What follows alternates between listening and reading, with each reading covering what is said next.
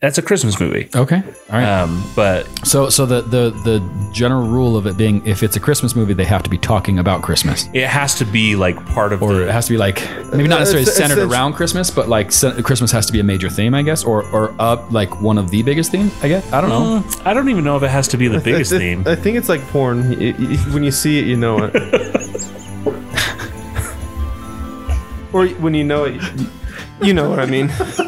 That's When the you drop. see it, you feel it. That's the drop. Scott, it's like porn. When you see it, you know it.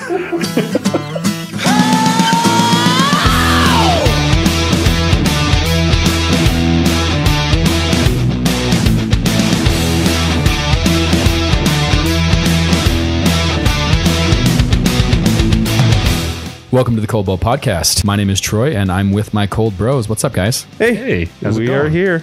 Hey. So I've got Scott and Reese. Yep. Hey. No Jake and no Chris. Thankfully. Yeah, those ass are not here. Chris is, I don't know, on vacation, and Jake is, Can you call being in Texas vacation?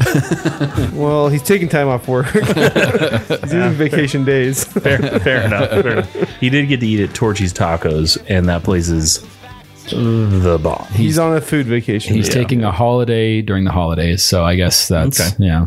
I don't know That's about true. a vacation. Well, he did go to Six Flags. He sent me some pictures of Oh, nice. of them at Six Flags. They I guess I don't know how many Six Flags are there in Texas. I don't know where in Texas no he's idea. at. But anyway, He's in Dallas. He's in Dallas? I think so. so they have a Gotham City like DC whole thing, and he sent me some things. They have like the life-size Batmobile from the 1989 movie, and Oh, nice. like snowy cones thing, and it's just like this whole Gotham City thing. Apparently, it's pretty cool. Oh, that's so, way cool. Yeah. Way cool. Anyway, how's it going? What you guys up? What's going on? Oh man, it's great. We got back from Disneyland. How was that? Oh, it's amazing. I've heard Disneyland Disney. during Christmas is like tear-jerkingly awesome. Yeah, this is our second time during Christmas Dude, the Haunted Mansion is awesome. as Guardians.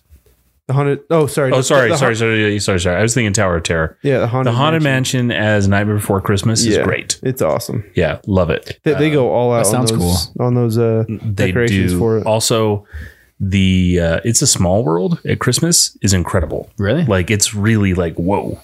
Not to mention, it's a long ride and it's like air conditioned. Oh, yeah. So it feels really great. Yep. Let me tell you something. And forgive me if I get a little bit emotional. We were waiting to get on the boat at It's a Small World. And we were the next ones up, and we go to get on. And the workers are like, "Oh, the cast members is what they call them, or whatever." Yeah. Yeah. And they're like, "Sorry, can we have you get on the next one?" And I was like, "Oh," and then I realized what was going on. The boat was a special boat that had a special platform on it, and all of a sudden they like on these railroad tracks push up this ramp, and this quadriplegic little girl. Aw. Like just dang. they're just laying there. She's like, she can't control it in this wheelchair, right? And they push this thing on there, and it's like designed specifically for someone like her. And I just sat there patiently waiting, and I was just overcome with emotion for a whole bunch of reasons. The first thing that I thought of was how grateful I am that my kids are healthy and strong, Yeah. right? And then the second was how amazing that Disney makes this accessible Yeah. for everyone. Yeah. So this little girl can experience this ride, Yeah. and I loved it. I was just sitting there, standing there, and tears streaming down my face. And I'm sure people thought something was terribly wrong with me, but I was like, Stop Man. staring, Reese. Disneyland is a great place. I hate crowds and get really anxious in big crowds. Oh, me too, man. And I don't feel it at all in Disneyland. Really? So you went It's to designed Disneyland. well. What's better, Disneyland or Disney World? I've never been to Disney World. Really? Yeah. So Disneyland is more just like the classic experience. Mm-hmm. Disney World is like just ramped up.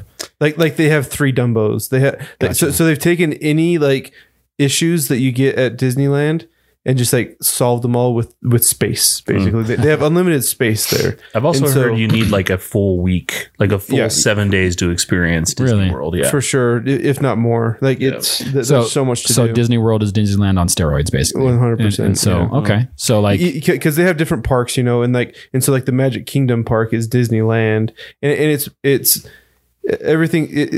It's pretty dang close, but like I said, they have Just bigger. multiple of rides. They have like for some of the kids rides that like instead of a line, you take like a number, and the kids go on a playground. Oh wow. Yeah, That's crazy. it's awesome. I So can't- like they solve problems that Disneyland can't, because there's what do you call it, like people that love the tradition of like Sure. you wait in this line and do and the space Yeah. problem. I got to experience Rise of the Resistance. Oh yeah, Unreal. dude, I've so far avoided the storyline to it because I wanted to experience it. So I'm not going to spoil it for you. I do have videos of the whole thing. yeah, my kids have watched videos of it like 300 times on YouTube. So So there are roller coasters that are way cooler and way more like. Have you been on Cannibal at Lagoon? yeah, That ride is insanely Oh, cool. that is the like it is coolest ride. so cool. However, in terms of immersive experience and just like finishing it and just being like, whoa, never had anything like that. is it one where you like would get sick? No. I'd be really shocked if you got sick. Like my 4-year-old loved it. Because there's like a Harry Potter ride at Six Flags, or I can't know, Universal. Universal, yeah. and like you're on like this like I don't know, machine thing that like it lifts you up and you're looking at a screen, and then it swings you around, you're looking at another screen, It's and not like you that. get sick. But It does move you around, and sometimes you're moving backwards and stuff. But it's not like super fast. Got My wife gets really motion sick. yeah, No issues. because Nice. I get motion sick pretty easy. Yeah, Nice. I think you'll be fine on that one.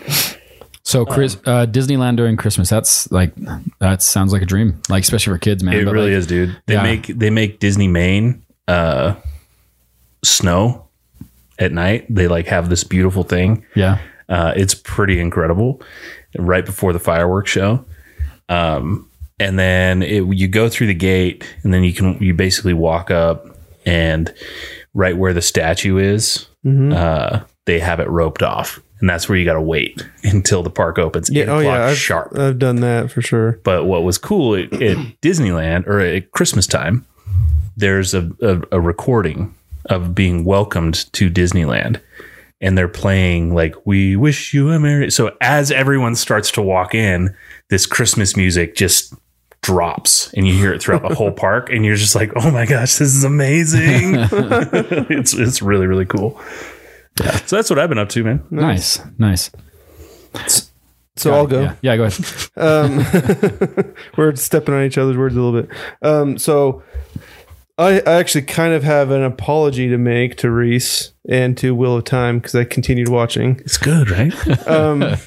I really crapped on the first episode, and I actually stand by that. I feel like the first episode was pretty bad. And I was talking to my sister about it, and basically everyone else I talked to had watched the first 3 in a row because they all came out. Yeah. And I was the only one that just watched the first Like episode. a fool. And so I think you had to watch all 3 together to make it really I could agree with that. Yeah. And so I still have my problems with it. Like I do too. there's some they messed up some things. But did you watch the most recent one? Mm-hmm. Like they like nerfed the what's his name, the Ogier. The ogre. Like yeah. Like what's his point Loyal. if he's not opening the thing? You know. Right. Also, I can't get over. He's actually my biggest grievance with the whole thing so far. He's my favorite character almost. Like if I think From the back, books? like I love. He's a great character. What's in his the name? books. Loyal. Loyal Yeah. or whatever. Loyal. Yeah. one of my favorite things about him is the expressiveness of his ears. Yes. As you're reading the books, his ears tell the whole story about what he's feeling. And Robert Jordan made such painstaking, he made sure that you knew it was his ears that was expressing. You're right. And is the show not? The show, no. He looks so. He looks odd. He looks like an 8-bit black man. All right. Like that's what he looks like. Like he's got like very square features to his nose, and all of his features are square. His hair is like what? I don't know what it looks. His hair looks like the way you draw Scott's hair. just overly blonde. He's supposed to overly look blonde and like really curly. He's supposed to look like the monsters that everyone's afraid of. Yeah. But he's not. They're like a. And he's also supposed to be like almost like a giant, like really tall, and so tall that he can run and keep pace with a galloping horse. Oh, okay. Yeah. Yeah. Yeah. So that anyway, there's that, and then like I don't know, the whole like it doesn't make sense that the Dragon Reborn can be either a boy or girl, because the whole thing is that the men and women have access to different magic. So it's the same magic, but a different part of the magic. Yeah, it all comes from the wheel. It's all the same source, but so the magic's not very fluid then. Well, no, it's not. So the difference is the way that they describe it in the book is the women that can channel, they let the power flow through them, whereas the men have to grasp it and wrestle it. I see. Yeah. And so. Anyway, I thought it was a pretty big part that the dragon was the male part. Yeah. Of the magic. I'm not so upset with that aspect of it. Well, I'm not upset. I just don't know why even. I guess it builds tension. Like it is building tension. Like it could be this super powerful. What's her faces. Now I've blanked. It's not Egwene. It's why am I thinking Avienda? Avienda is no, it's not Avienda. So you brought it up to talk about how much better it was that you liked it, but you're only sharing your grievances. No, sorry, I shouldn't. No, it really picks up, and it's awesome. It's really good. What I did is after our conversation, I was determined to go into it with a better mindset, just like a more of like a clear mindset, not thinking about the books and stuff like that. Yeah.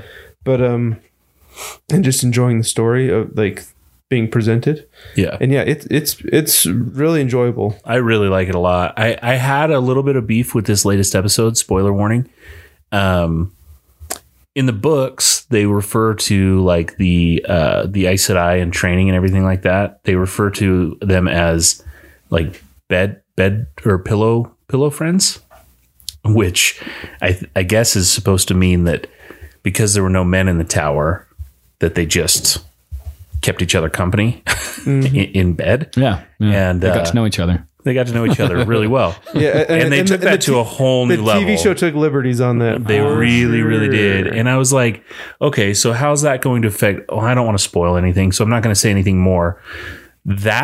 However, that relationship that it shows affects two very important, very special relationships later in the series. And I don't know how they get past that if they basically nerfed it with this. So it's a matter of relationship. They're just building a love triangle, I guess, right? I don't know. It's weird. I have no idea what you're even talking about. But one more grievance that I'll bring up, just one more, is, and we brought it up last time, but I think I wanted to go a little bit deeper into it, is the fact that they're having sex before they even left their town. What is it called? The Two Rivers. They don't even call it. Yeah, it's the Two Rivers. Yeah, it's the Two Rivers in the show. But Emmonsfield is the Emmonsfield. Yeah. So they're already sexually active, but a lot of the funny moments and the comedy of the book is how conservative the four from Emmonsfield are. Yeah. And like they see Except for like Matt. they see like an exposed breast and they all snicker, or they like look away. Like they're all so conservative. Yeah. That it lends itself to some comedic moments. Yeah. But where like they can And the be show doesn't do teased. that? They can No. be teased. No. No. They're already having sex. And the thing, And the fact they have sex outside of marriage, like in the book, like they wouldn't even kiss. no. Like because And and the- it's fine to kind of take advantage of like relationships like that to an extent, but I don't know. The point you lose a when- lot of the comedy that you could get. when Rand first has sex in the book, it's like a big deal. Like it's a very big deal. So and that's the thing is there is sex in the book. Yes, there is. So it's not like you have to make it up. Right. Yeah. Where I have a problem with it is the three main characters of the book, Matt, Perrin, and Rand, how it is constantly going back and forth. Whenever any of them are put into a situation with a woman, their inner monologue is always like, oh, Matt would know what to do in this situation. Yeah, He's always exactly. so much better with women. And they all think about this in terms of the other character. Yeah, and when Matt's in that situation, it's like, oh, Rand would know what to do in this situation. Perrin was I was always, gonna say that they're all thinking of Matt. That's interesting. Oh, Matt. yeah. I just think that that's a big miss where like it could, because you could still have your provocative moments, but you'd have a lot of access to a lot of comedy that you could lend in certain situations. So I think it's a big miss in my opinion. I did learn something. So Matt has been recast. Yeah, I heard that. And so this latest Which sucks 'cause episode, he's so good. he's I really really like good. Matt. But this latest episode, when they all go through the Waygate, he doesn't go through. And apparently they did that specifically because that they finished that episode, and that's when the pandemic hit. And so they had to recast him. And so they changed that whole scene and redid it after the fact. I was wondering why he didn't go through. Yeah, and that's because they had to recast him, and they had to write in a story of something. I don't know. Interesting. So it's going to be weird because I really like him as that character. Like because of extenuating circumstances, I'm not too mad about that. Me either. Yeah, what can you do? Yeah. Speaking of the last episode you guys recorded, you two and Chris, about Wheel of Time and Cowboy Bebop, I was going to talk a little about Cowboy Bebop because I watched the Netflix series and kind of some news I guess on that. I guess it's a little old news at this point. They canceled it after one season. It's a travesty. Yeah, I agree. And I just that's kind of what I was going to talk about, what I've been up to, because I binge watched the whole thing and I really enjoyed it. I thought John Cho was great. I thought that all of the characters were really well done. However, I understand that a lot of the people who are who watched the original anime didn't like it, and there's apparently some really good reasons why. Chris was even talking about that. But as someone who didn't watch the anime, I wasn't like attached to some of those characters, but I'm a little sad that they canceled it, to be honest with you. Yeah, I'm still watching it. I think I'm on episode 7. Okay. So I think you're almost done. There's only like 8, isn't there? I don't know. Yeah. And I really like it, man. I think it's a lot of fun. We talked about how stylistic it is. And I really do enjoy it. I think it definitely was loyal to the style of anime, but I guess not loyal to the spirit of the show. Yeah. I started the anime series last week, watched a couple of episodes, and they're really good. Yeah. I'm not an anime guy by any means, but they're good. Yeah. I think when it comes to anime, I can get behind a show if it's good. You know, like I watched we did the Cold Open episode a while ago, right? Or not the Cold Open. We never released that episode, actually. I don't think. Did we never release? I don't remember if maybe it was that one. I don't know. It was one that you Scott, or you, Jake, and Chris did. Anyway, it was the pilot episode, right? Mm-hmm. And I think Chris's was his honorable mention or whatever was Death Note, and so I watched Death Note, and then I got hooked and started watching it. But my whole point about that is like I'll sit and watch an anime if it's good. If I and there's a lot of anime out there that's really good. But here's what Chris said about Cowboy Bebop. He said basically he loved the show, but the script was awful. Faye Valentine was just awful, and the more I watched The more I watched, the more I saw that the soul of Cowboy Bebop was never found. I would have loved a season 2 to course correct, but it seems that will never happen. It's too bad. Yeah, and for someone who never watched the anime, it's kind of like, well, I enjoyed the show. I kind of wish they would keep going. Maybe do some more. I mean, Walking Dead kind of dealt with this in terms of like losing the soul that you get from the source material, but they course corrected. Shows aren't canceled because they lose the soul of their original material. They're canceled because people stop watching. Yeah, and people stop watching. Exactly, and that's what. And so whether that cause like the effect is the cause. Like, yeah, what caused it to make less money than they expected? Yeah, it could be that they lost the soul. But who knows? Well, and here's the thing about the Cowboy Bebop is such a particular show in the sense that what you're going to get out of that, the people who are going to watch it are going to be the people who watch the anime. And who liked it. So you're going to, when it comes to source material, you're going to want to stick to that, and you're going to want to try to capture that soul. You're going to want to try to, like Chris said, you're going to want to try to appease to those fans, right? And you can take liberties, but like you said, we keep saying the soul of the show has to be intact, right? And you guys talked a lot about this because Wheel of Time was a show based off of a source material. What do they call that? The when you make a show based off of something else. It'll come to me. No, this is really great. We all really have great. Like the worst brains right now. Yeah, I know. Yeah. Adaptation. Thank you. Wheel of Time is an adaptation. Cowboy Bebop, and really, when you think about it, how many really truly like adaptations are there that are really like faithful to the source material? And just that people almost as beloved as I can think of two. I can think of Lord of the Rings, but not The Hobbit. I can think of Lord of the Rings and most of the Harry Potter movies. Mm-hmm. The Harry Potter movies as a whole. And even both of those didn't stay that faithful. There's obvious things you have to do. But most other adaptations that are somewhat based off of the source material, like people usually have their gripes with. And so it's like, how much are you going to stick with it, and how much are you going to let them tell their story?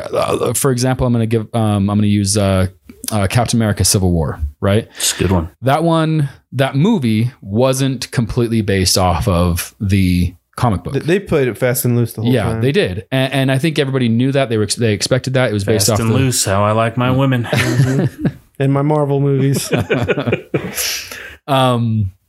But it worked within the Marvel universe that they had established at the time, and overall it was a big success. It just happened to share the same name, but I mean, it's just it shared themes. Yeah, maybe we talked about soul earlier. Maybe that's the thing, is it still kept the soul that the Marvel MCU had established, but also the characters' motivations were the same, but the details varied. Yeah. Cowboy Bebop, I liked the movie, the series, the Netflix series, because I haven't seen the anime, and so I wasn't attached to like some of these characters. And I randomly read a couple Twitter threads about people complaining about it, just because I was interested. So like we said, I'm a little disappointed that they canceled it. Yeah, that's a bummer. Yeah, dang. Well, shoot, dang. It happens. Well, it's unfortunate when it happens to like a really good show. Mm-hmm. Like I loved Longmire, that got canceled, and Longmire was terrific. But I'm a sucker for like Western stuff. Like I'm obsessed with Yellowstone right now. Yeah, I love Western news as well. It's so good. In other news, I don't think we're really truly keeping count, but we probably I think we're at episode 99. Are we at episode 100? We'll say 99, so next time is 100. Our big milestone, so other individuals in the podcast can participate. Who's really keeping count anyway? Like, if you're going to go through our feed and like count, like, touche, thank you, but we're not counting the teasers. If you see a teaser, whatever. Anyway, but we're at episode 99. That's crazy, guys. Like, we're going to hit the triple digits. That's wild. That's insane. It's crazy. Yeah. Been at it for a while. Where are all of our listeners located? Do we know that? I know like a long time ago. Data. Yeah, we do have some data. I can pull it up real quick. We have some metrics. We've passed the 33,000 downloads, which I'm gonna say, like, I was looking up. I love that. Yeah, I do too. Like, and I'm really excited about it because I looked up what Fireside. We use Fireside for the platform, what those downloads actually mean. And they're individual downloads. So like based off of the service, and anyway, and so like those are 33,000. So if, you know what I mean? If like, I were to like on my phone, if I were to listen to it on Spotify and then also download on Apple Podcasts, that would be 2 downloads. Probably. For one device. It would probably be, yeah, but like, yeah, But why? I don't know. right. So it's, and then as I was reading through it, it was like, as you talk to, I don't know, advertisers or whatever, sponsors, whatever, then they're going to want to know that. And I think that's great for I think they typically us want guys per who- episode numbers. yeah. Per episode. Anyway, so To see like a trend upwards? Well, just to say, okay, you get on average, you get 3,000 downloads. This is how much we can. How many do we get per episode? Do you know?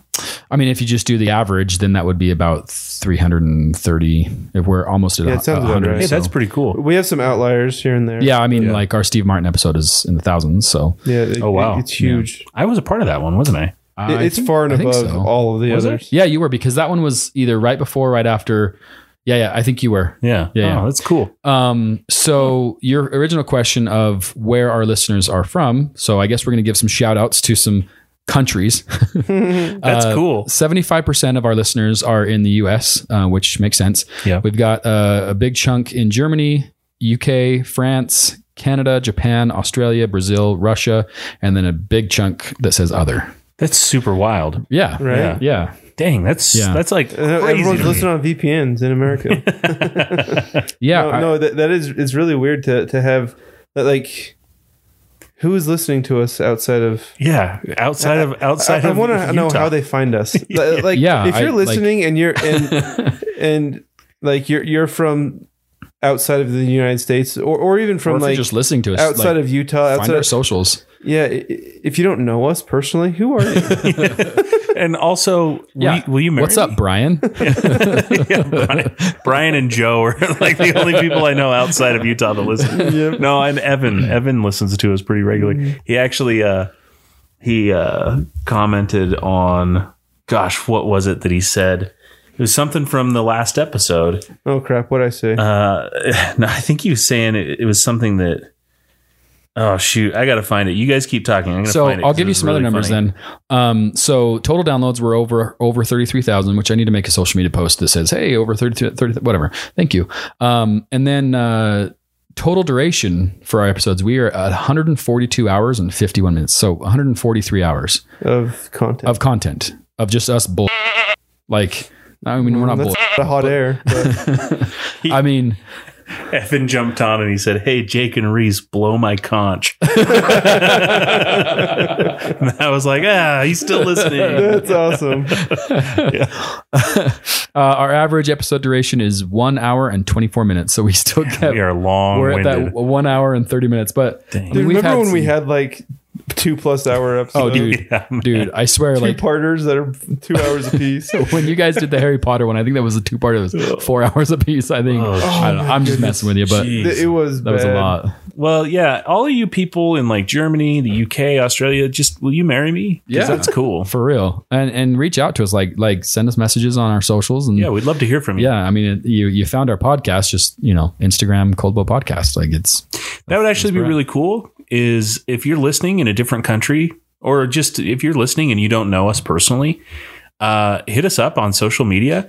Even And I would love DM us. Like they're open. Yeah, DM us, and I would love to do a social media post just shouting out these people. oh, dude, absolutely. We Yeah. did Like, I that a think that would lot be for a super while. cool. Yeah, and also. I don't know if you've noticed, Reese. I think you've noticed, Scott. But like in each of our episode notes, there are links to each of us yeah, individually. I noticed that. And that links to our personal Instagram pages. So like even if you don't like find our Instagram, our page Instagram, which is the link is there too anyway, but there is links to our individual Instagram that you can kind of reach out to You us. can see my cringy like gym selfies. Cringy Spider-Man pictures. Yeah. No, Coming soon. coming soon. And that also being said, I was going to say something about social media, but I lost it. So there we go. All right. I guess we're moving on. Yeah. So it is December and the holidays are coming up. So we're going to talk about Christmas movies. right? Why not? Yeah, I love let's do Christmas it. movies. Christmas movies are great. They are and they aren't. Oh, sure. Right, because Yeah. like I think before we have a conversation about what makes a great Christmas movie, I think you have to have a conversation about what makes an awful Christmas movie as well. So there's a couple ways Christmas movies can go bad. Yeah, and the Control C Control V process of Hallmark is not okay with me. I agree. Yeah, and the just like campy, sappy, because all Christmas movies have like a heartfult message. Sure. Typically, Yeah. but they can go too much. Well, it's like they can go saccharine. It's always like, rich person or person leaves small town, gains some notoriety, has to come back and fall in love with someone that they didn't expect, or person has to move to new place, fish out of water story, and unlikely romance blossoms. So here's my question, right? So let's look at some recent Christmas movies. Like, and when I say recent, I'm going to go back 20 years because I'm going to start with Elf, right? Elf is amazing. Elf is an amazing movie. Elf was an instant classic, and like it's not often that happens. No, it's not. It's and that's that's kind of the last one. It's happened this year though. Really 8-Bit Christmas. Really. Oh, do you know what else? Amazing, like amazing. And I think that they tapped into what I think a lot of other genres are doing right now that are gaining a lot of steam. Like we talked, you messaged earlier about Spider-Man, and it's getting some really great reviews. Yeah. And I want to talk about why I think some movies are performing exceptionally well versus others right now. So why is it that like Elf, instant classic, 8-Bit Christmas, like you said, really good. There's the other one that was on Netflix a couple years ago, maybe last year. Oh, with Kurt Russell? No, not Christmas Chronicles. Okay. No, I love Christmas Christmas Chronicles. Chronicles is great. I love It's it. good. But is it I put in the that same instant category. classic, or is it going to die off in a couple of years? Not an instant It's in the right? same category as like Tim Allen's Santa Claus. Yeah, no, In my I opinion. ride really hard for Santa Claus. I love Santa Claus. I love the Santa Claus. We watch it every year. Well, no, sure, Yeah. it's fun movie, I love but it. it's not like a Home Alone or an Elf or No. Yeah.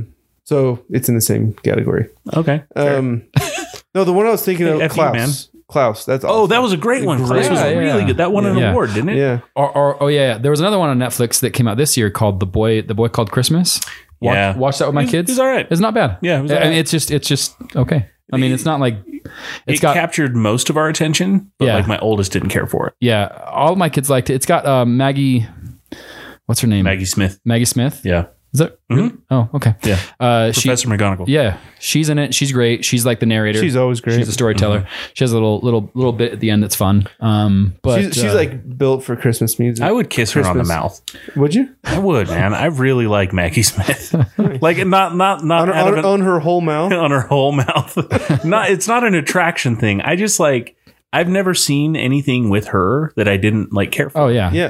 Even this is super weird. I was in Island Park with my buddy Josh, and we were just looking for movies to watch, and he just randomly turned on Sister Act. And I was like, man, that's a good movie. yeah. Oh, yeah. Like, that's a good movie. Whenever I think that's a blast from the past. I man. literally, I was like, why are you turning on Sister Act? And then like 30 minutes in, I was like, man, this is freaking great. whenever I think of Maggie Smith, I think of course Professor McGonagall, but I always think of Wendy and Hook. Yes. She was such a good Wendy. Steven she was Spielberg's awesome. best And movie. she wasn't I do love Hook. 30 years old, dude. No, 25. Is it 25 years? Or was it 30? I think it came out in like out 92 30 or years whatever. ago. Yeah, 30. It 91? seems right. Dude, I love Hook, man. Me too. Hook is great. Hook is one of those movies that makes me really nostalgic for Robin Williams. Like, just really like sad. Like, there's a lot of those movies about Robin Williams, but we're talking about Christmas movies. Yeah.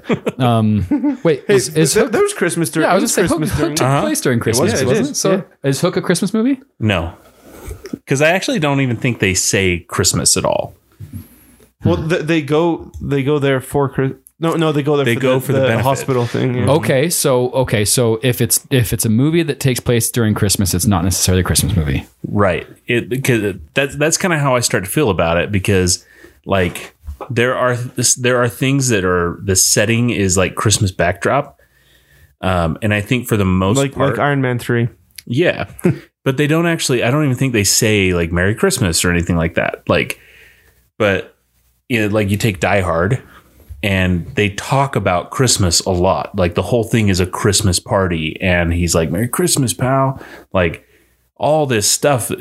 That's a Christmas movie. Okay. All right. But so the general rule of it being, if it's a Christmas movie, they have to be talking about Christmas. it has to be like part of Or it has to be like, maybe not necessarily centered around Christmas, but like Christmas has to be a major theme, I guess, or like one of the biggest themes, I guess. I don't know. I don't even know if it has to be the biggest theme. I think it's like porn. When you see it, you know it. Or when you know it, you know what I mean. That's When the you drop. see it, you feel it. That's the drop. Scott, it's like porn. When you see it, you know it. You know it when you see it. I don't even how it's supposed to go. I guess it's just like it can't be a Christmas movie if there's no Christmas ending, like no Merry right. Christmas, you know? Okay.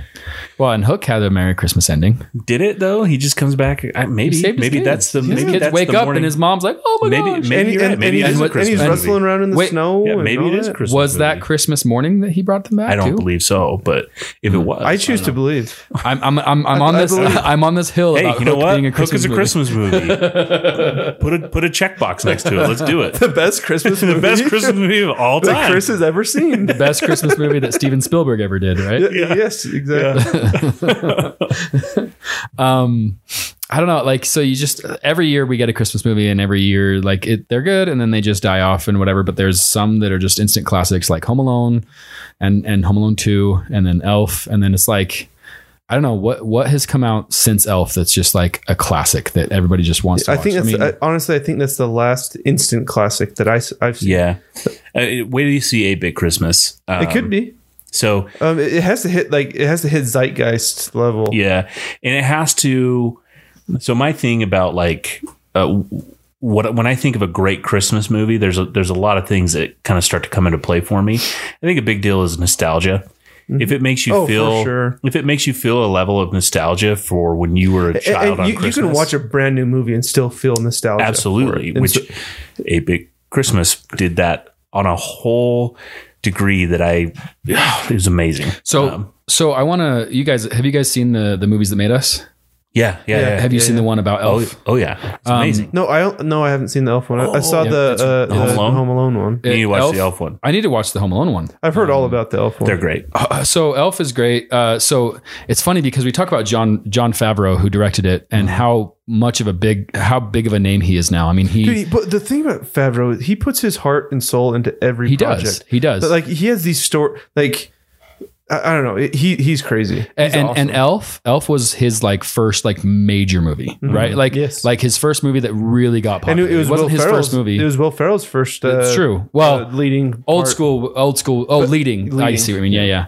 But they were talking about about Elf, and Elf was like a big thing. But like you look at Jon Favreau, who basically kicked off the MCU. He's single-handedly saving Star Wars right now. Yeah. And he did the Jungle Book, and he did the Lion King. Lion King was Lion King sucked. but He did Chef. Chef is amazing. Dude, it's seriously one of my like top 5. Have you watched Chef Show? Yeah. I love the Chef Show. Yeah. So when the writer and the producers were like trying to find a director and stuff, and they came to Jon Favreau, who basically was an unknown at this point, except for maybe little acting parts. He gave them a formula of what he wanted Elf to be like, or what he wanted Elf to do, as far as like what to make it successful. And this is in that Movies That Made Us on Netflix. Mm-hmm. But number 1, make it look like Rankin Bass, which is basically like the Rudolph the Red-Nosed Reindeer. Yep. Anyway, those stop motion, which is why it's funny, because those animations that are in the North Pole are all stop motion. It's Bye, buddy. perfect. But they didn't have access. They didn't have the rights to it, so they had to like tweak it a little bit. Yeah, it almost actually Mr. Was it Narwhal. Leon? Yeah. Is that the Yeah. snowman? Yeah. it actually almost like shut down the movie because Rankin Bass was going to sue. Yeah, I'm sure they're kicking themselves because they could have been a part officially of a For a little bit of royalty, Classic. for sure. Yeah. Number 2, make it a true family Christmas movie. So I guess, not like there were a lot of, I read on there that, that the ending was going to be different. The movie was supposed to be a lot more crude, apparently, like a lot more like old school. And it wasn't really but the fact that it kept that, it had some adult humor things here and there, but it was for really a long time. Yeah. I actually want to talk about this. For a long time, I disliked the ending because I felt like it was really funny and really good. And it was like just the trajectory was up, and then at the end, it just like all the humor left, and it just went way too sappy and like little kiddie, I guess I'd say. That's interesting, because I never felt that way, and I always felt that way. I feel like the Santa Claus in Central Park, and then like them singing and stuff was such a really, really like good bow on the. I feel like that now. I think I've like matured, had kids. I don't know, but for a long time, pulled your head out of your ass. Yeah, that.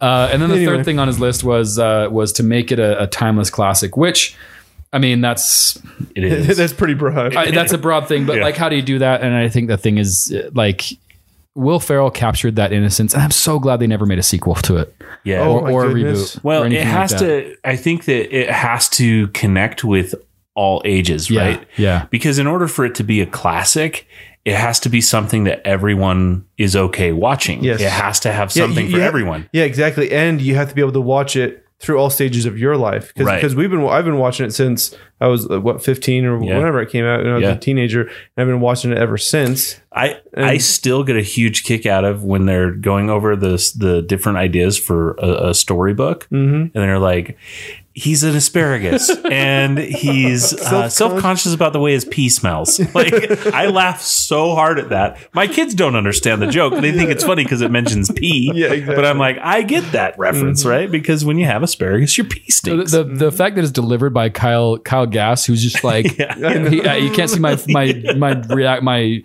gestures, but he's just like, anyway, it's perfect. And then and then they come in with this book, and he's like, a peach. What's more vulnerable than a peach? Well, and it's like funny because the quotability, right? Oh, yeah. Because like you can quote Elf. Like, I love telling people they smell like beef and cheese.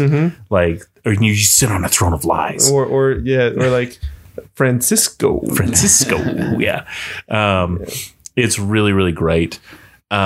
So I think that's probably, in my mind, the nostalgia aspect has to play a part of it, right?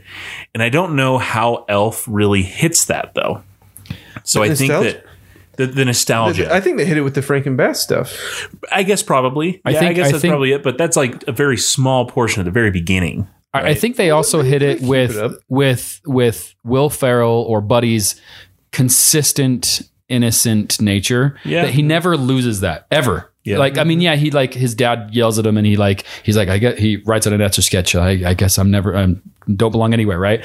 And then he leaves. But he's just this overly optimistic, childlike character that I think everybody kind of wishes they could be in such a cynical world, that he is that, and he never loses that, right? Yeah. If Elf had a scene where if Buddy was so great, whatever, the whole time, and then like all of a sudden something hits or something, and then he just like is depressed. Yeah, if he like, like when he got drunk in the warehouse place or in the mail room, if he like indulged in it and like went too far, like it would lose so much. Yeah. And it's got some really good heart to it. The fact that like he bursts into the meeting where they're meeting with Peter Dinklage's character and Miles Finch, and he's so happy because he had a kiss and he's in love and everything, and it's like, it's just so innocent, and I don't care who knows it.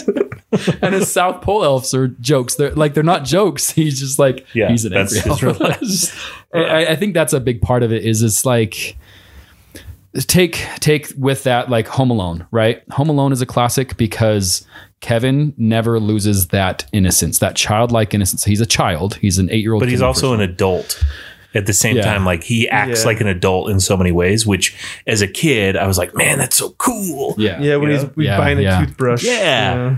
I don't think so.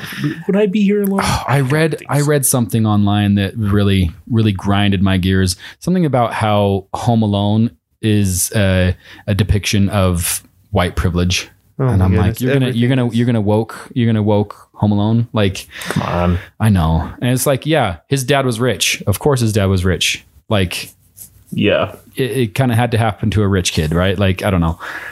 If it was a mark for burglars to come steal, why would they come steal from a poor Exactly. Yeah. I mean, Joe Pesci's character, Marv, whatever. Silver tuna. He says that the whole time. He's Silver like, tuna. that's the house I wanted the entire time. It has to be a good house. It has to be a house with a lot of, anyway. Yeah. So, but like people are like, Since oh, well, I saw that house, I wanted it. yeah. Yeah. And so it's like, but that's the thing about Home Alone is all of these like kind of these adult things happen, but you see it through a kid's eyes, and it kind of makes it that family. That's true. It is the lens that you see the movie through is his Kevin's lens. But it's so funny. I made this point when I watched it with my kids just a few days ago, was that, if this would have happened, then like when the cops come and check on the door, if he would have just answered, or if he would have looked at, whatever, like It would have been done. problem solved, right? Yeah. Everything would have been done. Yeah. If when he shoplifted and that cop chased him, and if that cop would have caught him, Everything's done. Everything's done. He's not, like his family's, hey, we found your son, right? All this stuff. And like same thing with New York, right? They find out the card is stolen or whatever, and like they chase him and whatever. And like as a kid, you're like, oh, I want him to escape. These are the bad guys. But no, it's like if they catch him. As a kid, all adults are the bad guys. Well, that's super funny that you talk about that though, because like I'm at the point where my kids ask a lot of questions in movies, specifically my 4-year-old. And he's like, why did they do that, Dad? And my answer has started to be, well, because it'd be a really short movie if they didn't. Right? Because like that's just how it has to be that way. Because that solved the problem. Yeah. So Anyway, it's funny. So we're talking, okay, you kind of brought this up and we kind of went past it because we want to talk about our favorite things. But what does make a bad Christmas movie? I think when it's just too much like something else, right? I really feel like it has to be specifically with Christmas movies. It's already being something. It's already a Christmas movie, but it has to stand on its own. Like I feel like it has to be a type of situation where you could maybe take out the Christmas aspect and it's still a great movie. Yeah. Right. Yeah. I think that has, because Home Alone would still be hilarious if it wasn't Christmas. Yeah. Yeah. Right. I mean, Elf would still be incredibly endearing and heartwarming if he wasn't didn't think he was an elf from the North Pole. Right. You could do something else and it would still be a great movie.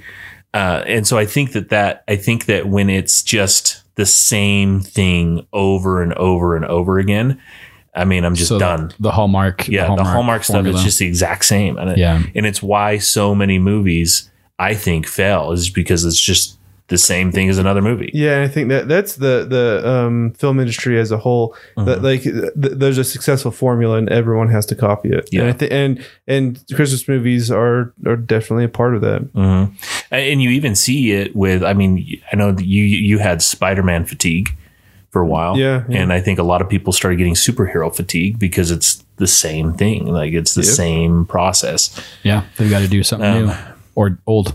and I also think that, but I think the biggest thing is when it's not characters you can connect with, right? So the thing about Home Alone is when I watch it now, I connect with the parents, right? Yeah. I'm like, oh man, that would be awful. Yeah. Sometimes I connect with the older brothers. Yeah, like Buzz. for I'm sure. like, oh. But my kids connect with Kevin. Sure. Oh, yeah. And when you watch Elf, you connect. Sometimes I connect with his dad. Yeah. The other stress times of I connect with Buddy. Yeah. The stress of working and hitting deadlines and all that stuff, like especially during the holidays, it can, When he like loses his mind on Buddy and gets super mad at him. Yeah. Dude, I do that on the daily. Totally. So I totally connect with those characters. And when you give me a story about this guy who is a successful executive at his company and he has to move to this other city to save this branch of his company and then falls in love with an unlikely person, I don't connect with that. Right, There's nothing for me to connect with there. I'm a middle class father from Harriman, Utah. But those movies are made for middle-aged women who want to fall in love with that successful businessman. Yeah. Probably, yeah. So they connect with that, right? Yeah. They connect with that fantasy. I don't connect with that, and kids don't connect with it. Oh no! And you can't have a holiday classic if kids don't connect with it as well. And there's a reason why like that there's a reason why those Hallmark movies aren't in the theaters, right? Yeah. Making millions of dollars and stuff is because they're playing to a very particular audience. There's a common thing in a lot of Christmas movies that I want to get you guys' take on is magic. You often see even in like very grounded, real, It's a Wonderful Life. Yeah. You know, there's often a bit of magic. Where's the magic in Die Hard, Scott? Oh, I don't know. Whatever. Well, that's interesting. That's a really good point. It is a good point. I'm okay with magic, obviously, and I think it's fun because I think that I might start crying. For a kid, Christmas is magic. Yeah, it just is. Yeah. Yes. You know, and so that's something that I connect with in a Christmas movie is when there is that magic. Yep. Like I'm like, man, that's Christmas. Even if it just like is a little thing that like pushes it along. Yeah. Well, and not it's magic, but it's also like as a kid, it's that kind of like last little bit where you actually do still believe in some magic. You know what I mean? Like actual magic of flying reindeer and all that stuff. And it's magical, you know, like it's beautiful in its own way in that aspect where you can connect to it and you can get that nostalgia as a kid. And it doesn't always have to revolve around Santa Claus because there was no magic in Home Alone, but there was a magical feeling, you know, there was that aspect. There was that aspect that he made a wish that his family would disappear. And then there was like kind of this little like thing that happened. So there wasn't literal magic, but there was the idea of magic. Yeah. That he wished his family away. Yeah. But I think that's an interesting and then he wished conversation. Him back and they came back. Yep. Because I think that you can make a point to define the magic, right? Because I know you guys haven't seen 8-Bit Christmas. I don't want to spoil anything. There's no magic, none at all. But there is a magical feeling because of the point that the movie makes is a magical feeling, and it's like cool. and it's a relationship and it's a connection, and that is magic, you know, even though it's not magic. And so I think that there has to be that like you said, you can call it magic, you can call it whatever you want, but there has to be that spark. Yes. That spark that ignites a feeling within you. And that can be done with literal magic or just with really great storytelling. And if you guys don't go home and stay up late and watch 8-Bit Christmas tonight, I'm going to be really upset. What's it on? HBO. Okay. All right. It's amazing. And I cried. My wife cried. And I was laughing. Is it a cartoon or is it real? It's real. It's real. Gosh, why am I blanking on his name? Doogie Howser, man. Neil Patrick Harris. Yeah. Okay. Yeah. Neil Patrick Harris is in it.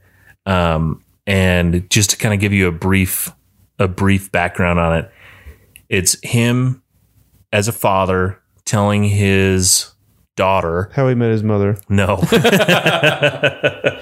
Telling his daughter about a Christmas in 1988 and telling him that was the year I was story. So I was born in 86, but I have my first Christmas memory is of 1989 of something that this whole movie is about. And so it connects. Well, you piqued my interest. It connects on this level for me that I was like, oh my gosh. But it's so fun and so enjoyable that even my kids that have no idea what it was like to be alive in the 80s and early 90s, what that was like, they were fascinated by it. All three of my kids, 4, 7, and 10, loved it. You know, immediate classic for me. Talking about so I was watching Home Alone and I was kind of appreciating the 90s, you know, era, right? That was there. And it was really fun to be able to watch it and not like get sucked into like, oh, this movie hasn't aged very well. It's aged great. It took place in the 90s. But the fact that like my kids can still enjoy it, you know, it was like, I don't know, just something I kind of noticed, but I know. And those, I mean, 90s is getting out there. It's like 30 years. Early 90s. We just watched The Grinch with my kids, and another instant classic. There you go. It's so good. Yeah. I guess that one came out after Elf, right? I think Did that the one year come- after, didn't it? I think. Did it? I know it was really close. I mean, a Grinch might have been 2003, 2002, 2001, 2004. I don't know, in that range. But Elf was, I think, 2001. Elf was 2003. Elf was 2003. Yeah, Jeez. All right, look it up. I'm looking it up. Yeah, I'm not going to segue into that next part yet because I don't. Ooh, wanna, the Grinch was 3 years earlier. It was. The Grinch was 2000. Wow. That makes Dang. sense. And then Yeah, Elf that was does make 2003. sense, doesn't it? All right. I thought Elf was 2001. Whatever. Doesn't matter. Dang. That's wild to me. But I mean, like, again, we can take all of those elements that we talked about as far as what makes a good Christmas movie: magic, a character you can relate to, or at any age, or especially a character that kids can relate to. Like all of those things, like you can apply it to the Grinch as well, for sure. Well, and it's also interesting. So, It's a Wonderful Life. You mentioned it. I watched it for the first time last year. Really? I'd never seen Dude, it that's like before. one of my favorite movies. I watched it because you and Jake talked about that movie. And I was like, I've never watched it. I've seen the Every Time a Bell Rings. And I've seen that before. Yeah. And I've seen the Clarence. You want the moon? Lasso lasso the the moon moon. and pull it down for you. Like I've seen that. I've seen those scenes, but I've never seen the movie. And talking about things that like movies that connect with you. I watched it last year for the first time. My first Christmas since my nephew took his life, and it hit a very poignant, deep note for me.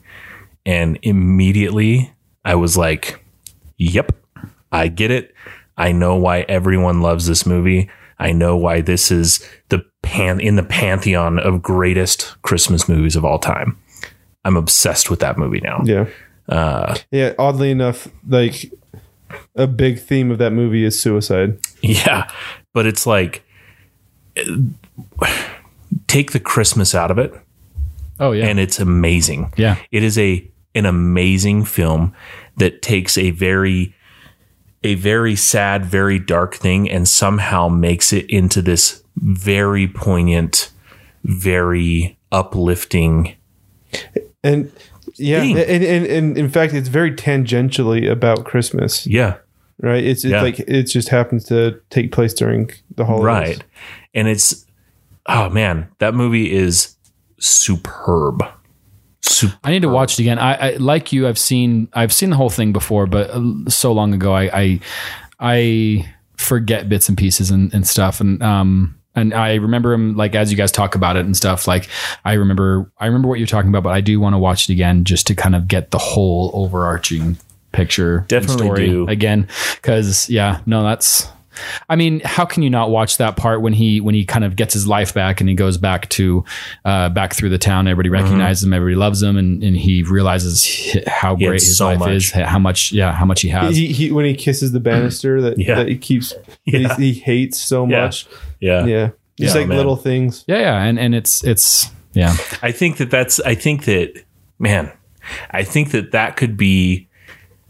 that could be the magic dust of a Christmas movie. Is it's the thing that makes you see the beauty of life. Yeah, see the Right. magic. I mean, that's, we talked about Jon Favreau's list and something like making it a timeless thing, and I think that's really what it needs. Is it needs that magical, and I'm not talking about magic as in like pixie dust and flying Right. reindeers and all that stuff. I'm talking about like it has to be magical. It has to have that element of magic, like, and that we're all talking about. You know? Like the Grinch's heart grows through 3 sizes. Elf never loses his innocence and Christmas ends up movie saving porn. the day. Yeah. Well, it's interesting because, like, man. So what's missing? What's the magic missing from Santa Inc.? Oh, dude. All right, here's the segue. Santa Inc. That's a great segue. let me give a little bit of. Are you going to of give a history. preface? Yeah, we're gonna preface this. Man, you're really calling us back there, aren't you? Heck yeah, man.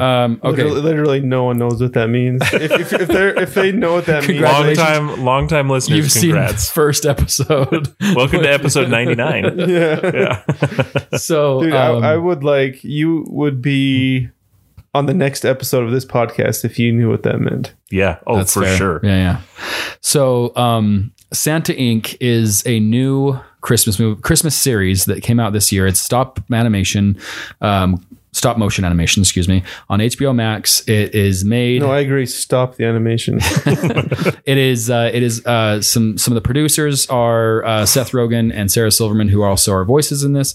Sarah Silverman is the main character, Candy Smalls, and Seth Rogen is Santa Claus.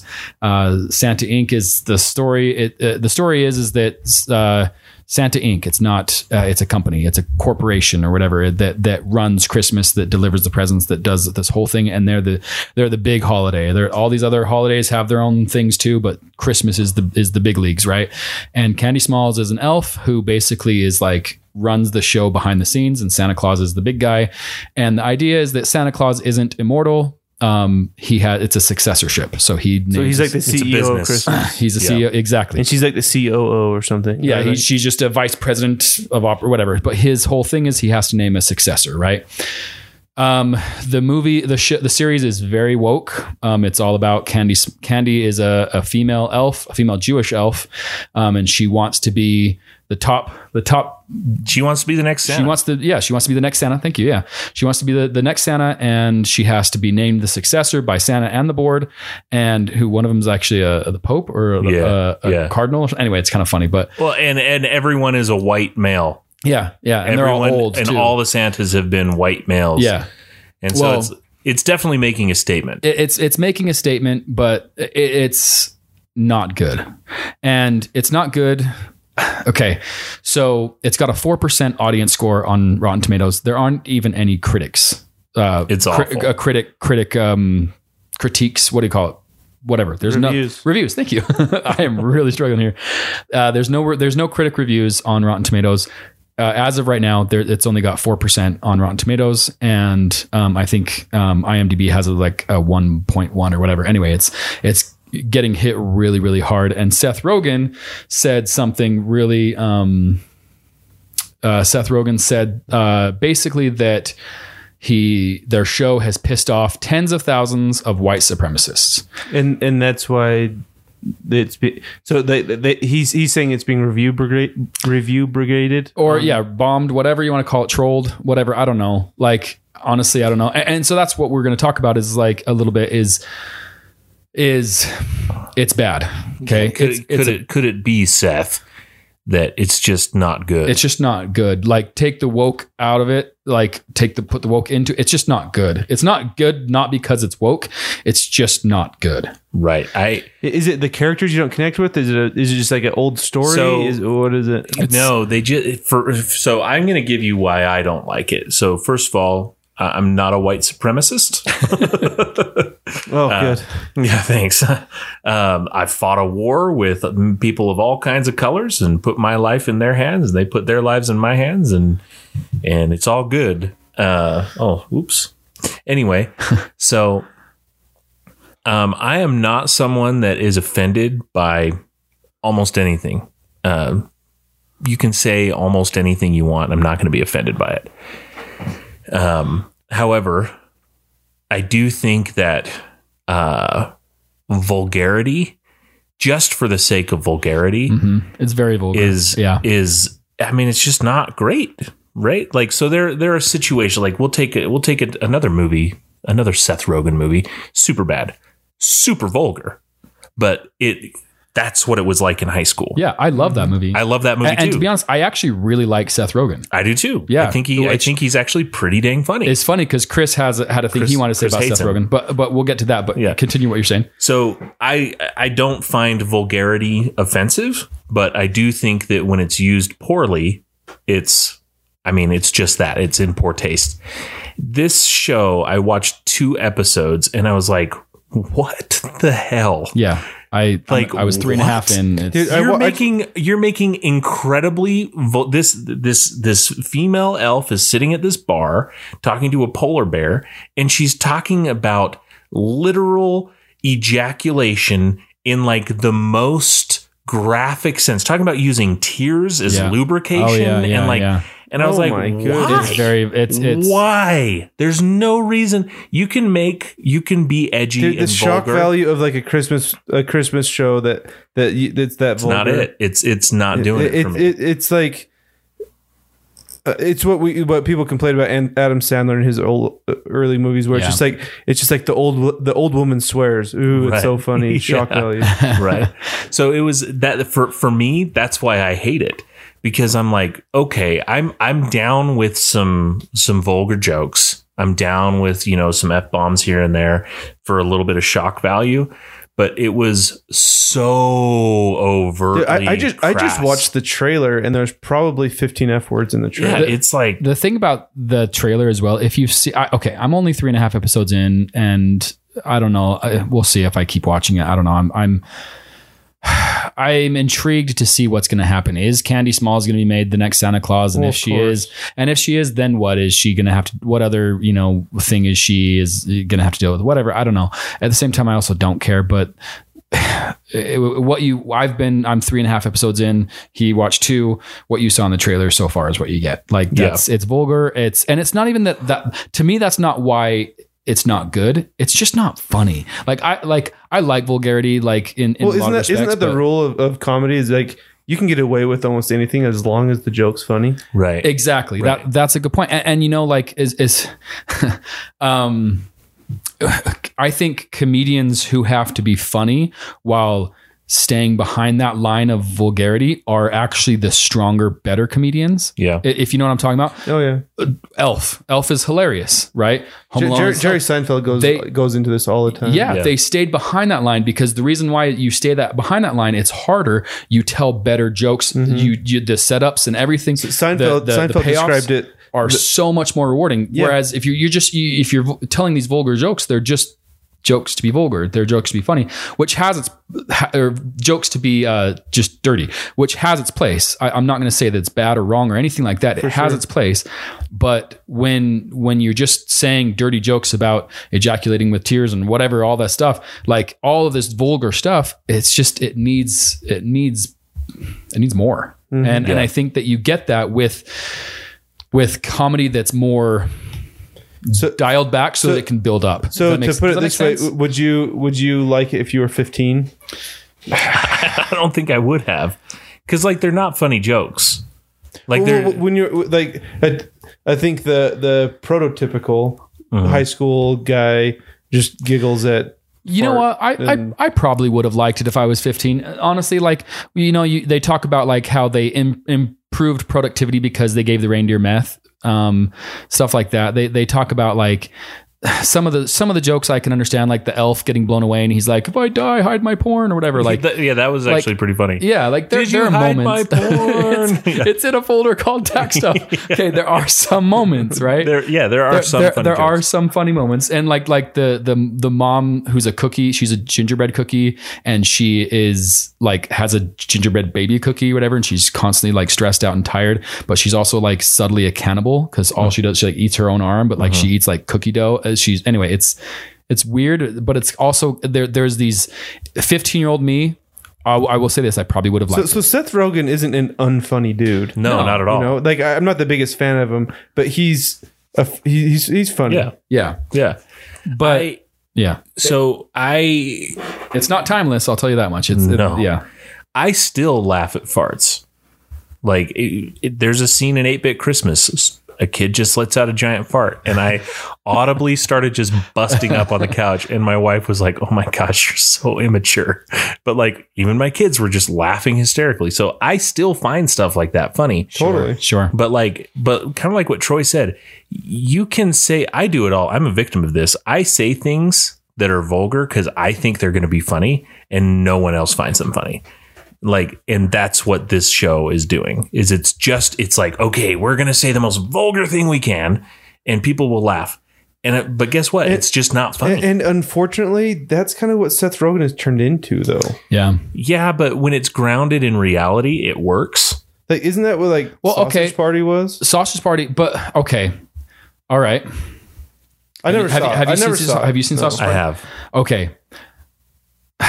I'm going to, as somebody whose outlook on life and faith and understanding has changed, I appreciate the story behind Sausage Party that they're trying to tell more than just the vulgar jokes. Right. That, you know what, you kind of put me a little bit on the spot there, because I do like Sausage Party. Because I like the story that they're trying to tell, right? That the manufactured life or whatever, I relate to that. Now, do I relate to all the other stuff? Like, no, I mean, it's just food that ends up having a massive at the end, but that scene made me laugh so hard. It's kind of funny, but like the vulgarity, if you want the vulgarity, like the vulgarity is funny, but that movie was a little different for me. However, as somebody else, like, you might see Sausage Party the same way you see Santa Inc. is just another vulgar movie or whatever. And maybe with that lens, I can look over Santa Inc. and be like, okay, I can appreciate this, and this, and this. And like I said, it's not that I think Santa Inc. is bad because it's woke. It has nothing to do with it being woke. It's just not good. But I watched the trailer with Chris and we were both just like, this looks ridiculous. I watched the first few episodes.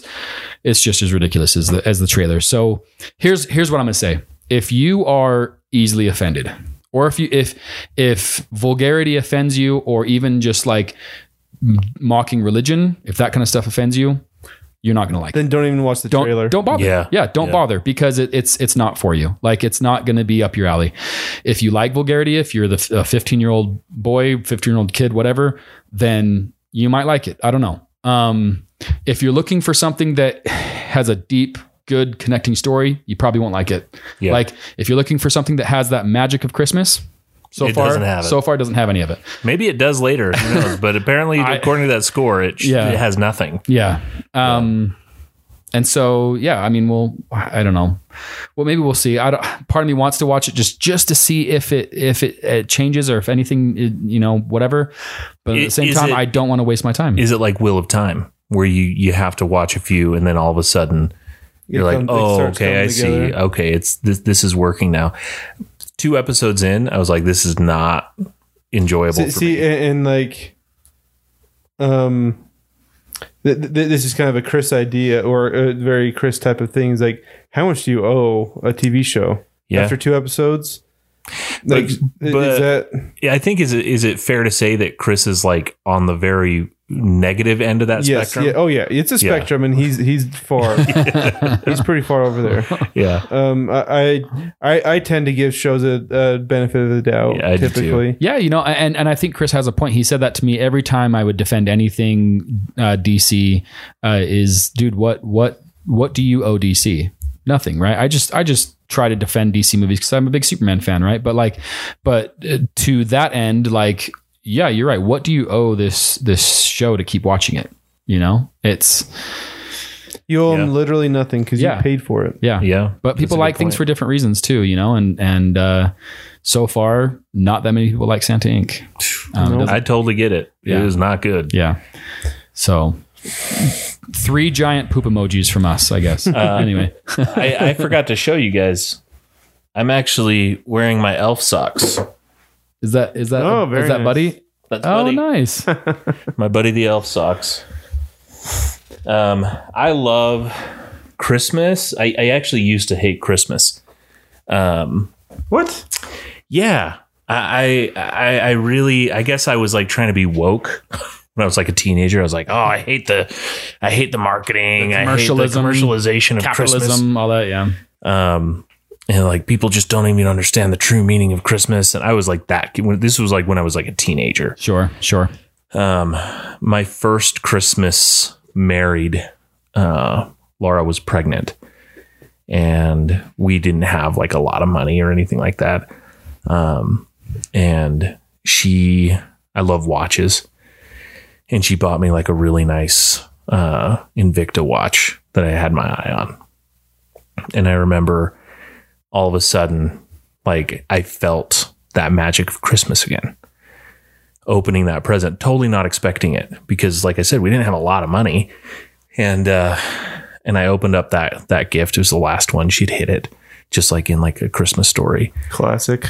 So classic. And I was like, man, this was pretty great. Yeah. And that was like the little spark.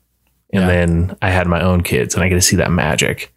And that's what I love about Christmas movies is I feel like really good Christmas movies, the classics. I feel that magic, and I see my kids feeling that same magic. Mm-hmm. And it's Oh man, it intensifies. I feel like that like feeling. if you saw the magic of Christmas on like if it was like a line graph, yeah, amount of magic, and then like over time, there's definitely peaks and valleys. Yeah. It's super high when you're a kid. Yeah. It goes down like typically teenage years. It goes down, but like once you have kids yourself, man, it's skyrockets. seeing the Christmas magic through your kids' eyes again, it definitely reinvigorates that.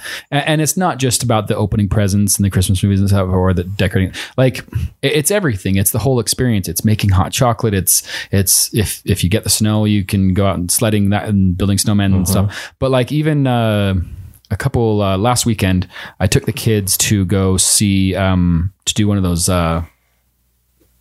light shows. Oh right, yeah. It was in South Jordan. I know. Yeah, it's just a light show. Yeah. The Christmas light show, whatever. You just drive through and everything. And it was so great because like I said, all right, everybody, all my kids were in the back, and I said, okay, everybody, unbuckle. You're all coming up front, and they all came up front. Yep. Nora's on my lap. Rory was in the driver, in the passenger, and the Reagan's right in the middle. And we were just inching by a little bit, and just making jokes and just having such a good time and like cussing at some snowmen or some lights and just like, hey, that one's mouth's not moving, or like just and making jokes and just having fun and going through the tunnel and making a joke about how it felt like the hyperspace in Star Wars and stuff. And it was fun. Like it was that aspect of magic. And I was just like, I have those kind of memories when I was a kid of just like doing Christmas related traditions and activities with my family. And I really hope that my kids feel that too, Yeah. And that is the aspect of like, yeah, I don't know, Christmas